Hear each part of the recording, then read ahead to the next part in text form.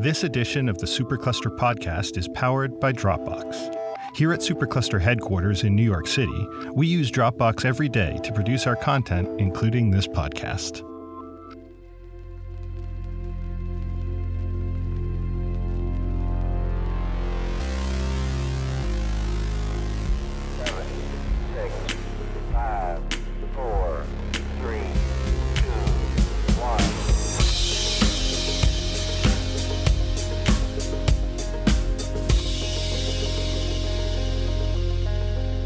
Hello, space fans, and welcome to a new episode of the Supercluster podcast. This is Alex Lynn, space reporter, filling in for Robin, and it's my first episode, so thanks for listening in.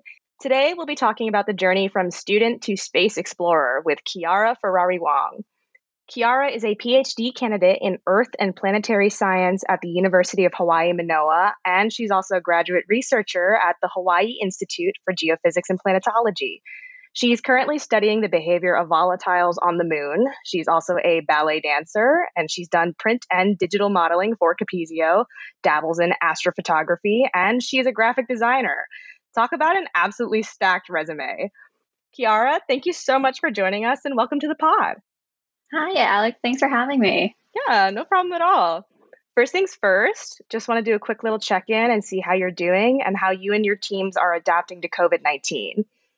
Yeah, luckily here in Hawaii, we haven't really been hit too badly in terms of COVID-19. So we're all following social distancing protocols. We're all working from home, and we've basically converted our workstations to our home stations. We're able to do most of our work remote. If we need to do lab work, we're allowed to go into the lab as long as we follow social distancing protocols and everything, which is really fortunate for us here. So yeah, I've been doing most of my work from my desk in my bedroom and using all my files from my hard drive that I brought from my workstation. That is so crazy. Now, when you go in the lab, what exactly are the social distancing restrictions? Like, is there a limit on how many people can be in the lab at once? Yeah, so for the most part, we follow CDC guidelines. A lot of people are doing more than that. So they're not letting, as long as it's safe, they're not letting more than one person in the lab. So if the equipment's safe and the only one person needs to be there, only one person's allowed to be in at a time. If you need supervision, like you need two different people in the room, they have that. But we really make sure that everybody's distanced, everyone's wearing masks, and nobody's standing too close to each other if it's necessary, basically. Wow, so only one person in at a time. How has that been affecting? Yeah. That's so crazy to really imagine, because you see pictures of labs all the time, and they're usually filled with a couple of people doing many different things. So I'm curious about how that's been affecting research and studies at U Hawaii. I know. Well, luckily for my group in particular, my research group, we don't have too much lab work to complete anymore because it was all done pre-COVID. And we kind of lucked out in terms of that. A lot of us have a lot of things on our wish list that we wish we could go back in and take data of, but it's not necessary. It's not critical.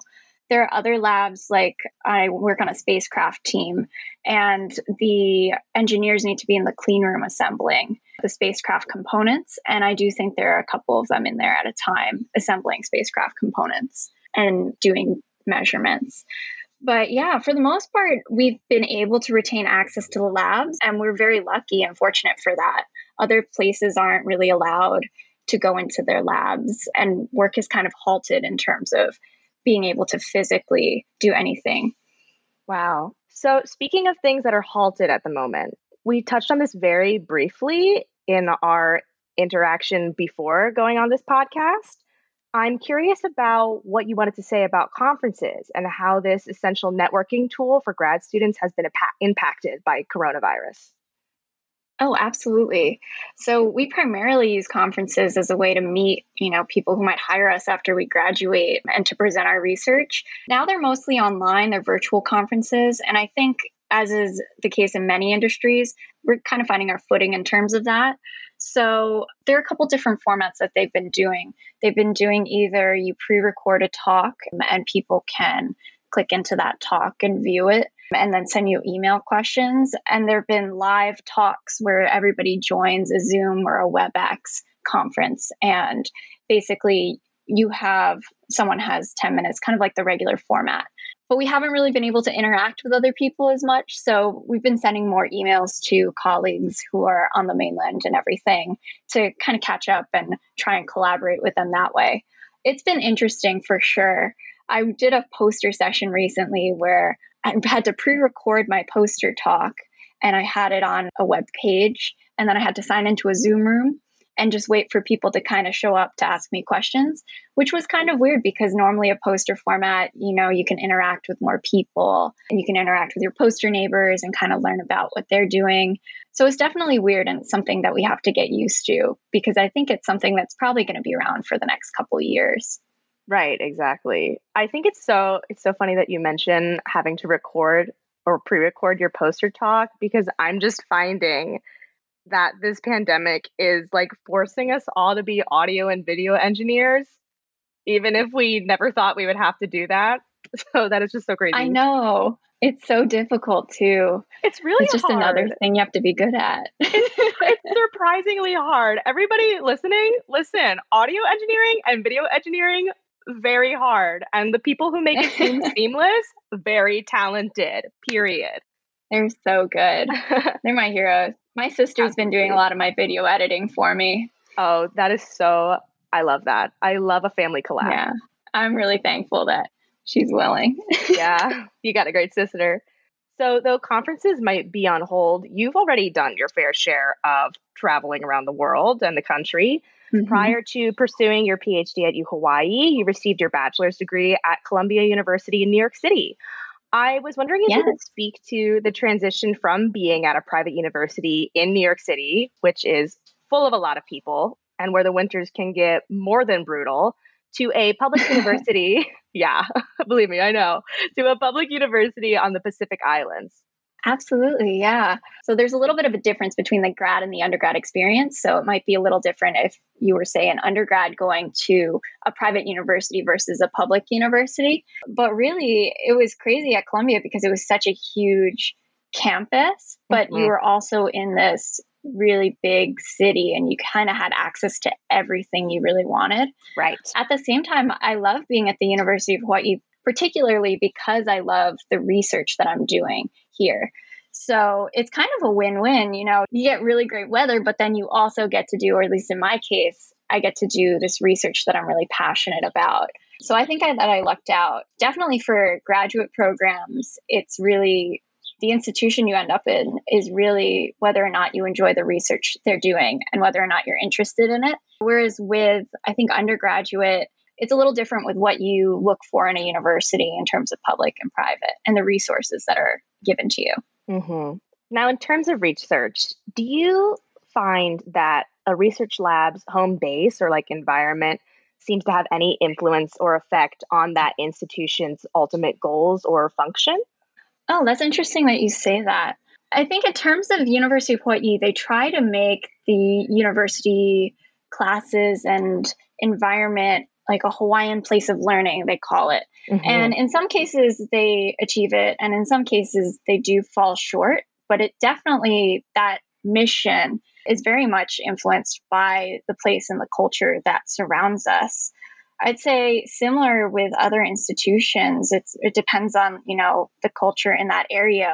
Is there a lot of hustle in that area? How a lot of people say it, in New York, basically, you're always hustling in New York. But here, everybody's always working really hard, but I feel like they have a really nice work-life balance if they want it, which I appreciate, especially in a grad program where that's difficult to find. Definitely. I would definitely expect that in a grad program when I'm sure you're so busy all the time. But yeah, that's definitely something I would expect from a grad program where I'm sure you're busy all of the time. Even in a time like this, I'm sure you guys are super busy. I'm also wondering what motivated your decision to ultimately pursue your PhD in Earth and planetary science, particularly after receiving your bachelor's in astrophysics. Yeah. Well, I realized, so there's about two components to this, maybe a little bit more. I really liked astrophysics as an undergraduate degree, and I really appreciate that I did it because it required me to do a lot of physics and a lot of math, and I got a really strong foundation in that. The problem with it is that it's really difficult, and I was feeling a lot of burnout just doing a lot of physics all the time. I wasn't finding that I was particularly good. I felt like I was average all the time, and I didn't feel really confident. And I didn't feel confident that I could come up with scientifically interesting ideas in order to pursue this as a PhD in, say, astrophysics. I also wasn't really interested in anything astrophysics related because it wasn't as tangible to me. And I realized that as I was working, I interned at the American Museum of Natural History starting in high school, actually, when we were in high school together, my senior year. And it was like a great experience. I worked with Dr. Carter Emmart, and we did Mars digital terrain models using rover data. That was super cool. And in college, I was kind of trying to find a research position at Columbia. It was very, very difficult. They don't have that many research positions for undergrads. And if they do, they're kind of limited. So I ended up working for him during college. And I was just like, Mars is really tangible. We were working with Mars still. And I was like, planetary is really tangible. And then the second component of it was that I realized that in order to do anything planetary related that I wanted to do, like mission design and stuff, I needed a PhD. So I had no plans in my junior year of college to get a PhD at all. I was like, I'm not going back to school.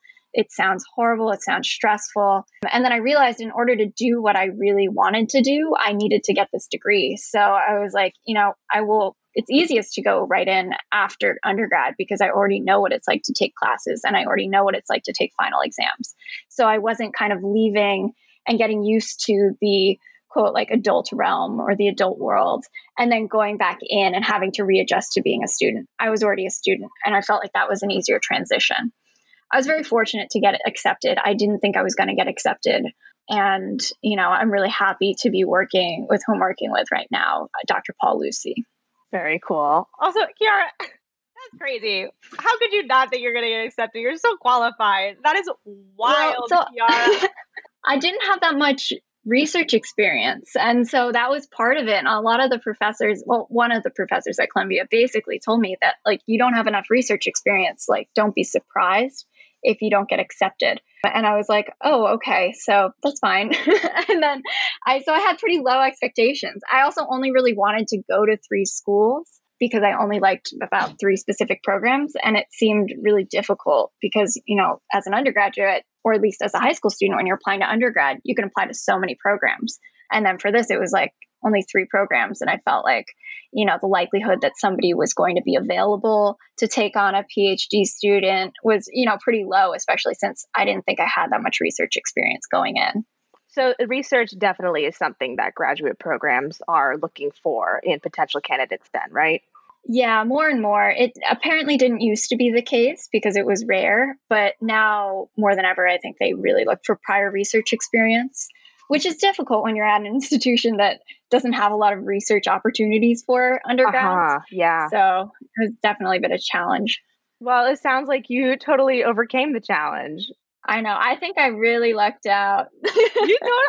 Honestly, it's luck, but also I just want to say, if you guys didn't catch earlier, Kiara and I went to high school together. That's right. Yeah, it's true. High school in New Jersey years ago, and now we're super old. But Kiara was always so super bright, and I was just so excited to find out that she was really pursuing science and research because I ended up at Supercluster doing space reporting, and it's just so crazy how things work out like that. But it definitely sounds like you really rose to the challenge, and ultimately you were rewarded for doing so because you got to do a great graduate program. And speaking of challenges, I actually want to talk about something you mentioned on your site because I read this and I thought it was so rad. On your site, you say science is very fact-based and absolute, but then you also need to be able to challenge it in order to have progress. I'm wondering that is just so, I love that you said that because I think it, first of all, challenges, the everyday notion of what science is as this is the way that things are done. It's objectively like this, no questions. I love that it challenges that. So I'm curious about what some of the challenges you and your team at U Hawaii have pushed against in terms of the status quo. Yeah, absolutely. So I think when I was saying that, I was referring to, I was thinking about Newton's law of gravitation and how it works really well generally, but it doesn't work on very large scale. So it starts to break down under certain circumstances, and, how something can do so well, like how some theory can describe something so well, but not describe it perfectly. And you're always searching for a better description of what's going on. And that's just generally what science is, which is awesome. And that's not really what you learn in elementary school or even high school. You don't really learn that until college. But in terms of my research group, or in terms of my research, maybe, well, okay, so for some background, basically, I work and I do research predominantly on the moon because that's what my boss, Paul Lucy, studies, and he's the one who pays me, right? So our group focuses on the moon mostly. Good thing to focus on if you're getting paid. Yeah, but that's basically how it works, right? Yeah, totally. So he focuses on the moon. There's this whole theory that the moon is super dry. It has nothing on it. There's no water, there's nothing. And, looking for water is kind of silly, right? And then in 2009, 3 separate spacecraft detected water on the illuminated surface of the moon where everybody thought they wouldn't find it. Oh my God. So it's very famous. It's a very famous discovery. And that kind of just shows you can't just go with your preconceived notion of because it's like this can't possibly happen, right? So in terms of my research, nobody's thought that, or nobody thinks that we could find organics on the moon. And organics, I'm meaning anything a carbon connected to a hydrogen, anything more complex than methane, which is a carbon connected to 4 hydrogen, right? So what I'm doing is I'm searching for carbon on the surface of the moon. And that's part of my focus in my research. It's not all of it because we haven't found it yet, right? But a lot of people are very skeptical. I got a poster and I said, oh, here are my preliminary results. We haven't found anything, but we have a ton of data to analyze anyway. So we might find something somewhere. And they go, oh, better luck next time. I guess you should stop looking. And I'm like, no, you can't just stop looking, right? You have to keep searching and keep trying to challenge our preconceived notions of how, the world works, how the universe works, because that's the only way you really make progress. And that's the only way you kind of change the status quo. Yeah. But you also have to, if I were to be searching for organics for a very long period of time, I can't make a career out of that basically, because everyone's going to be like, nobody's found anything. You can't just keep doing this. Nobody's going to find it. So you have to kind of know when to diversify, but it's always interesting to challenge preconceived notions in science. And sometimes it's worthwhile. So I think that just goes to show that as much as we may believe science to be this absolute thing, there are no real absolutes because we're always discovering new things. And I think there's actually a very similar element of that to the arts. And I actually really want to talk about your intersection as an artist and scientist. So you're a ballet dancer that's been featured in Columbia Ballet Collaborative. You've modeled for Capezio. You are a graphic designer, and you are an astrophotographer. What to you is the overlap between your artistic and scientific interests? That's interesting. Well, okay, I'll kind of share with you how I got into science, and maybe I'll find, meaning in that along the way. Let's go on the journey. Yeah. In high school, I was really, really set on being a professional ballet dancer. And I'm not sure if you even remember at that point, because it was maybe sophomore year where I decided to switch gears. But after my freshman year, I had a really bad injury and I was basically not allowed to do much for about 6 months, over 6 months, but it was 6 months where I wasn't really allowed to do anything but walk and swim.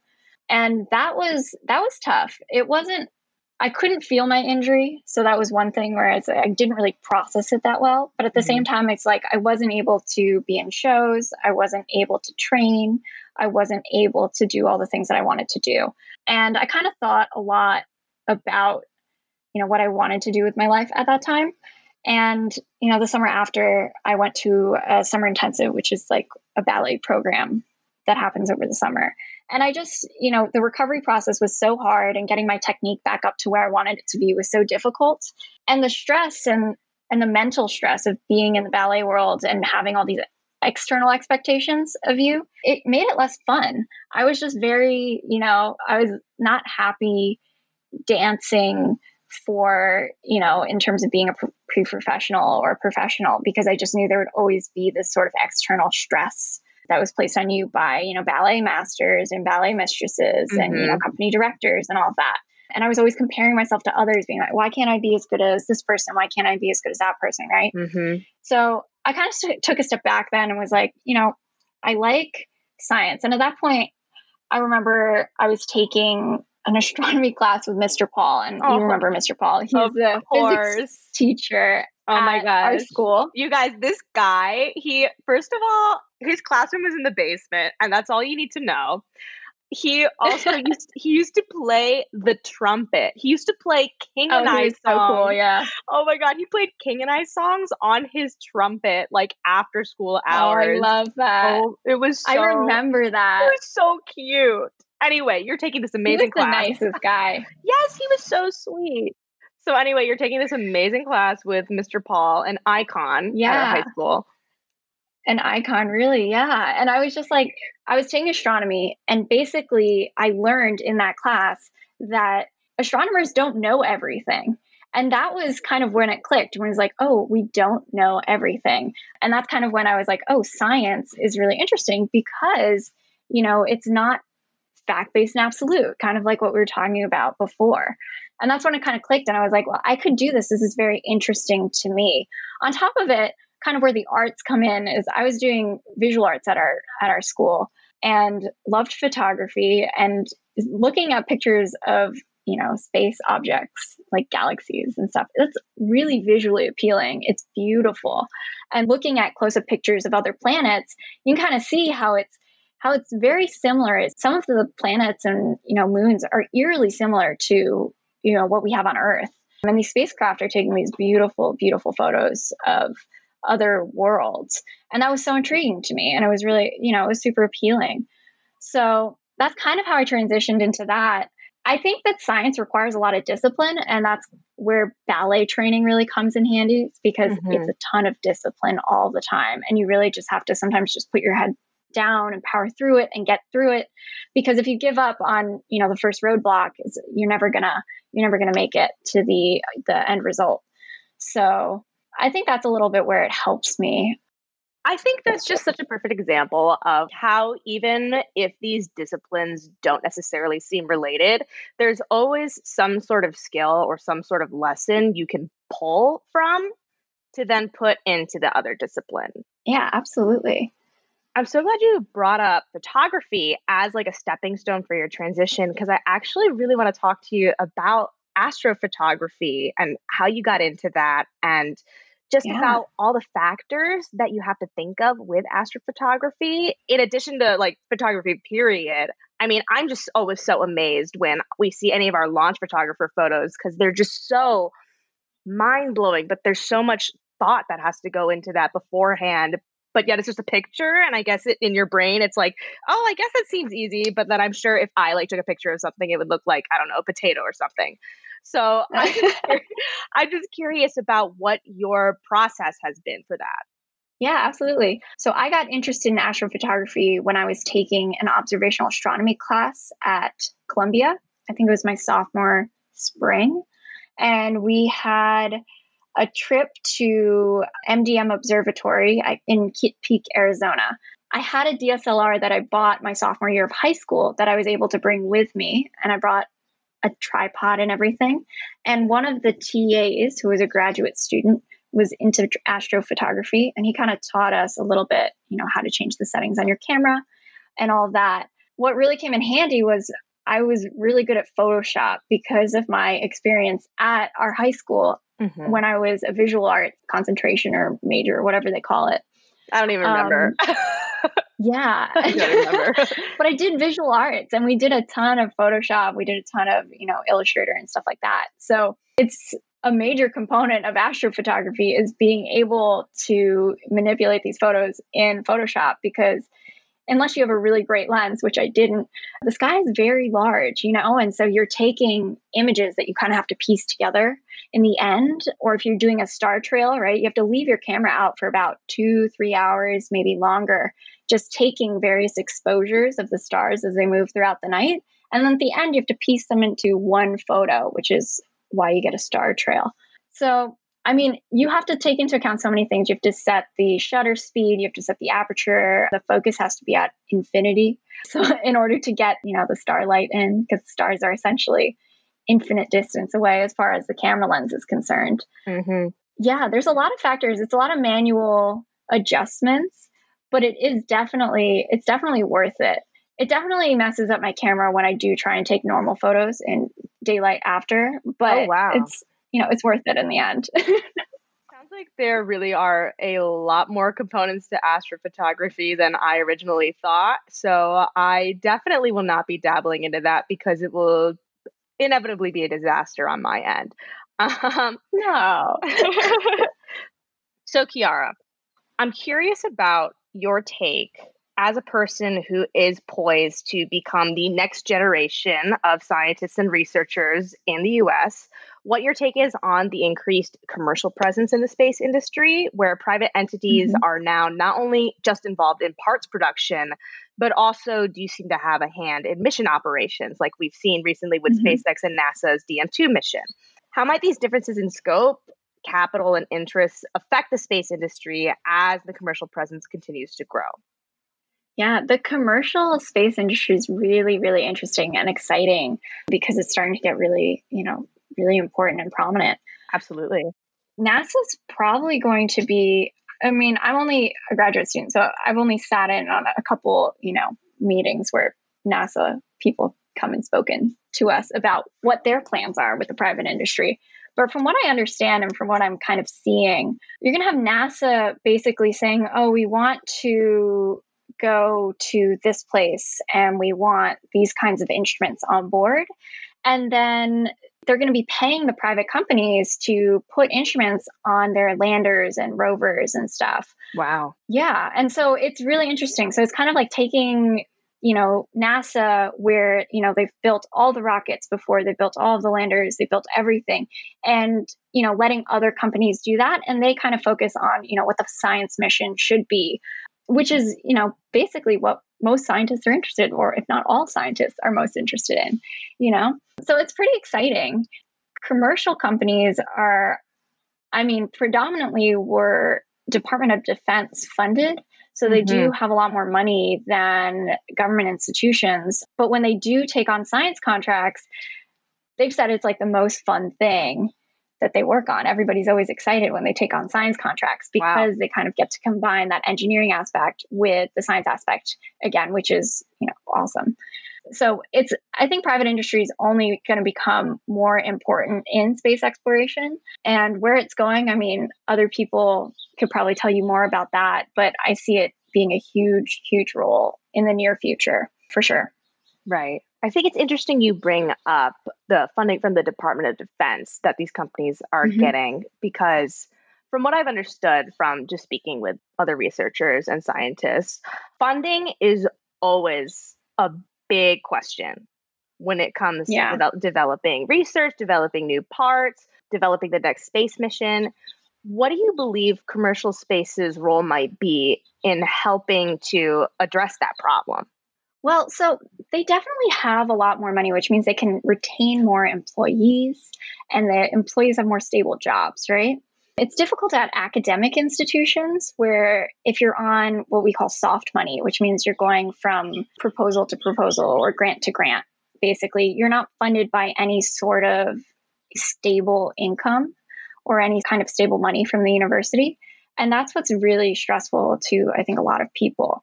In terms of these companies, I think they're going to be making their money mostly from Department of Defense contracts, but then also NASA is going to be paying them to develop certain things. And so they're going to be getting government money as well. So even if the government's not paying them, they're still going to be funded because the Department of Defense is paying them, which is also government. So I guess even if NASA's not paying them, the Department of Defense will be paying them, and they're going to be able to retain their employees and retain that kind of knowledge and expertise that they have. Versus academia, if you kind of lose your funding, it's really difficult because you're just not getting paid. Certain people, that's kind of why, tenure track positions are really sought after, because you're always going to have a stable source of funding in academia. It's definitely more stressful, I think, for people being in academia, and I don't think it's for everyone. And I really don't think it's necessarily for me, but we'll see where I go. I don't think I want to work at, a university, but maybe, a research lab might be nice. Yeah. I'm sure the question of capital is something that affects a lot of people's decisions in terms of where they want their career to go, where they want to end up working, and what they end up doing. It's a big question for all of us, right? You need money to live and support yourself. Yeah. And how are you going to support your family? Exactly. How are you going to even do your job if you can't support your family? It's just like an endless cycle of we need money. And I'm sure that's why we see people hop from public sector to private sector all the time, or go from academia to private sector. But speaking of what you envision for your career right now in this moment, and I know that might be a crazy question, just because who knows what the world will look like in a couple of years. What to you is the dream? I love working on missions. It's so cool because I love being part of a team. I love, physically, doing things with my hands is really exciting to me because I can see something at the end. There's a tangible product in front of me. And so I really appreciate that aspect of mission design. So I want to do something with that. Maybe one day be a principal investigator on a space mission would be really awesome because it kind of combines that passion for science with the idea of, spacecraft instrumentation and all of that. How do you do the science that you want to do and how do you build it? So that's really exciting to me. I don't know. I've been kind of toying around with different ideas, but all of it's kind of mission based. And so going to a place where I can work on mission design or work on a spacecraft team is a really exciting notion to me, at least at this point in my career. Well, I'm putting the good vibes out there for you because I think you'd be awesome. Oh, thank you. And with that note, Kiara, thank you so much for joining us on the podcast today. It's much appreciated. And thanks to our listeners for tuning in. Thank you for having me.